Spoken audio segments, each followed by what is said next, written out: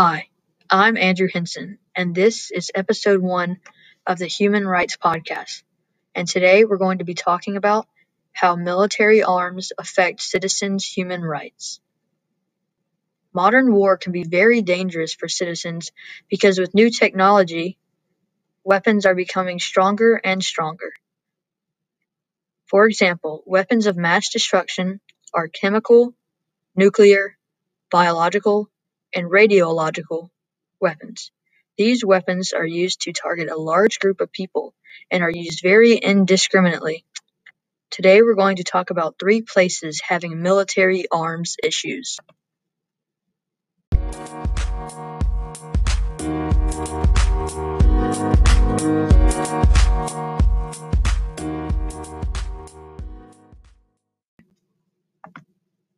The first place we're going to talk about is Syria. Turkey has been accused of using white phosphorus munitions against Kurdish fighters in northern Syria. The Turkish forces are also being accused of targeting innocent civilians with these chemicals. That could be considered a war crime. White phosphorus is a chemical that can maim and kill when it comes in contact to human flesh. Children from Ras Al Ain have severe white phosphorus burns on their faces and torsos.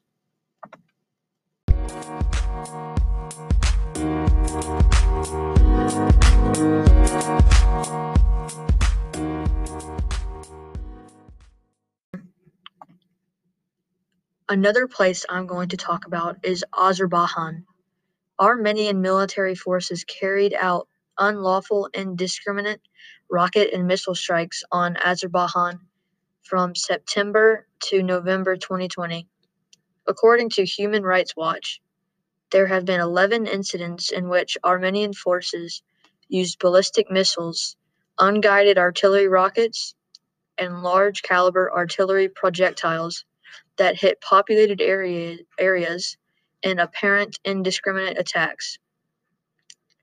4 other cases where civilians or their property were hit by munitions where there were no military targets near.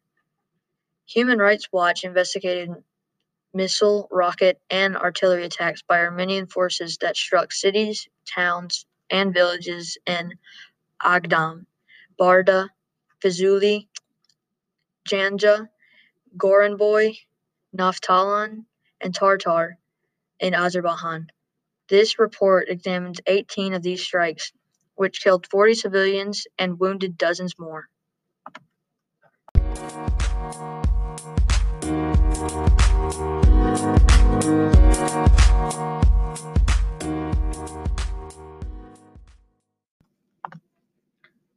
The last place I'm going to talk about is Yemen. In Yemen, there have been 90 documented unlawful airstrikes led by Saudi Arabia. According to Human Rights Watch, the Saudi-led coalition has bombed hospitals, school buses, markets, mosques, farms, bridges, factories, and detention centers. Since the war began, Saudi Arabia has had 20,100 airstrikes on Yemen, an average of 12 a day. Human Rights Watch also states that in August 2019, the coalition carried out multiple airstrikes on a Houthi detention center, killing and wounding at least 200 people. Also, they have bombed Yemeni fishing boats that have killed dozens and appear to be deliberate attacks on civilians and civilian objects in violation of the laws of war.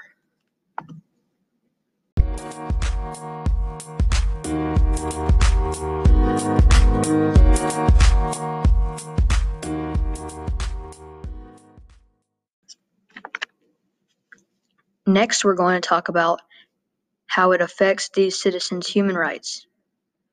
These issues affect citizens' right to life.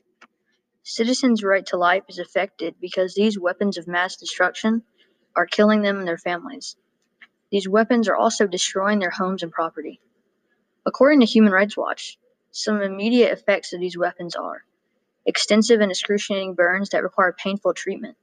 White phosphorus inflicts particularly deep burns that can reignite when bandages are removed.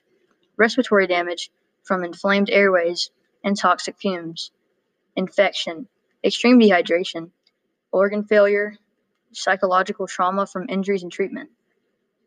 Some chronic effects are intense chronic pain, severe scarring and loss of mobility, hypersensitivity to temperature, excessive skin dryness, and dead nerve endings, brain damage from shock or hypoxia, stunted growth in children, post-traumatic stress disorder, anxiety and depression, detachment from society and inability to work, and need for lifelong physical and psychological treatment.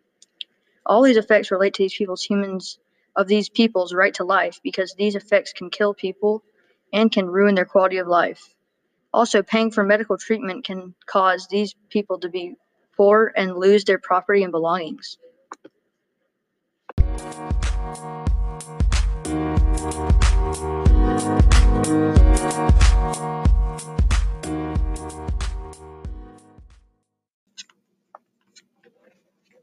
Now I'm going to tell you how you can help.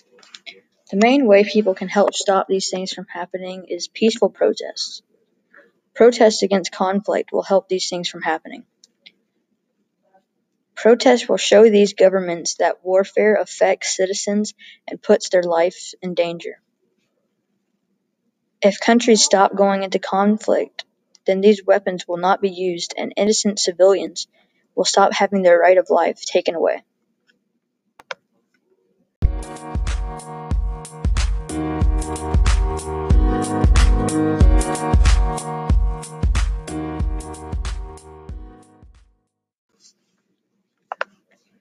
In conclusion, today we talked about how innocent civilians are being harmed by weapons of mass destruction. These people's right of life is being taken away by these military weapons which kill them, ruin their quality of life, and take their money when they have to pay for medical treatment. Thank you for tuning into the podcast today. I hope you learned a lot about how the right of life is being affected by these weapons of mass destruction. In the next episode, we will be talking about torture in Nicaragua. Make sure you share this podcast with your friends and family, and I'll see you next time on the Human Rights Podcast.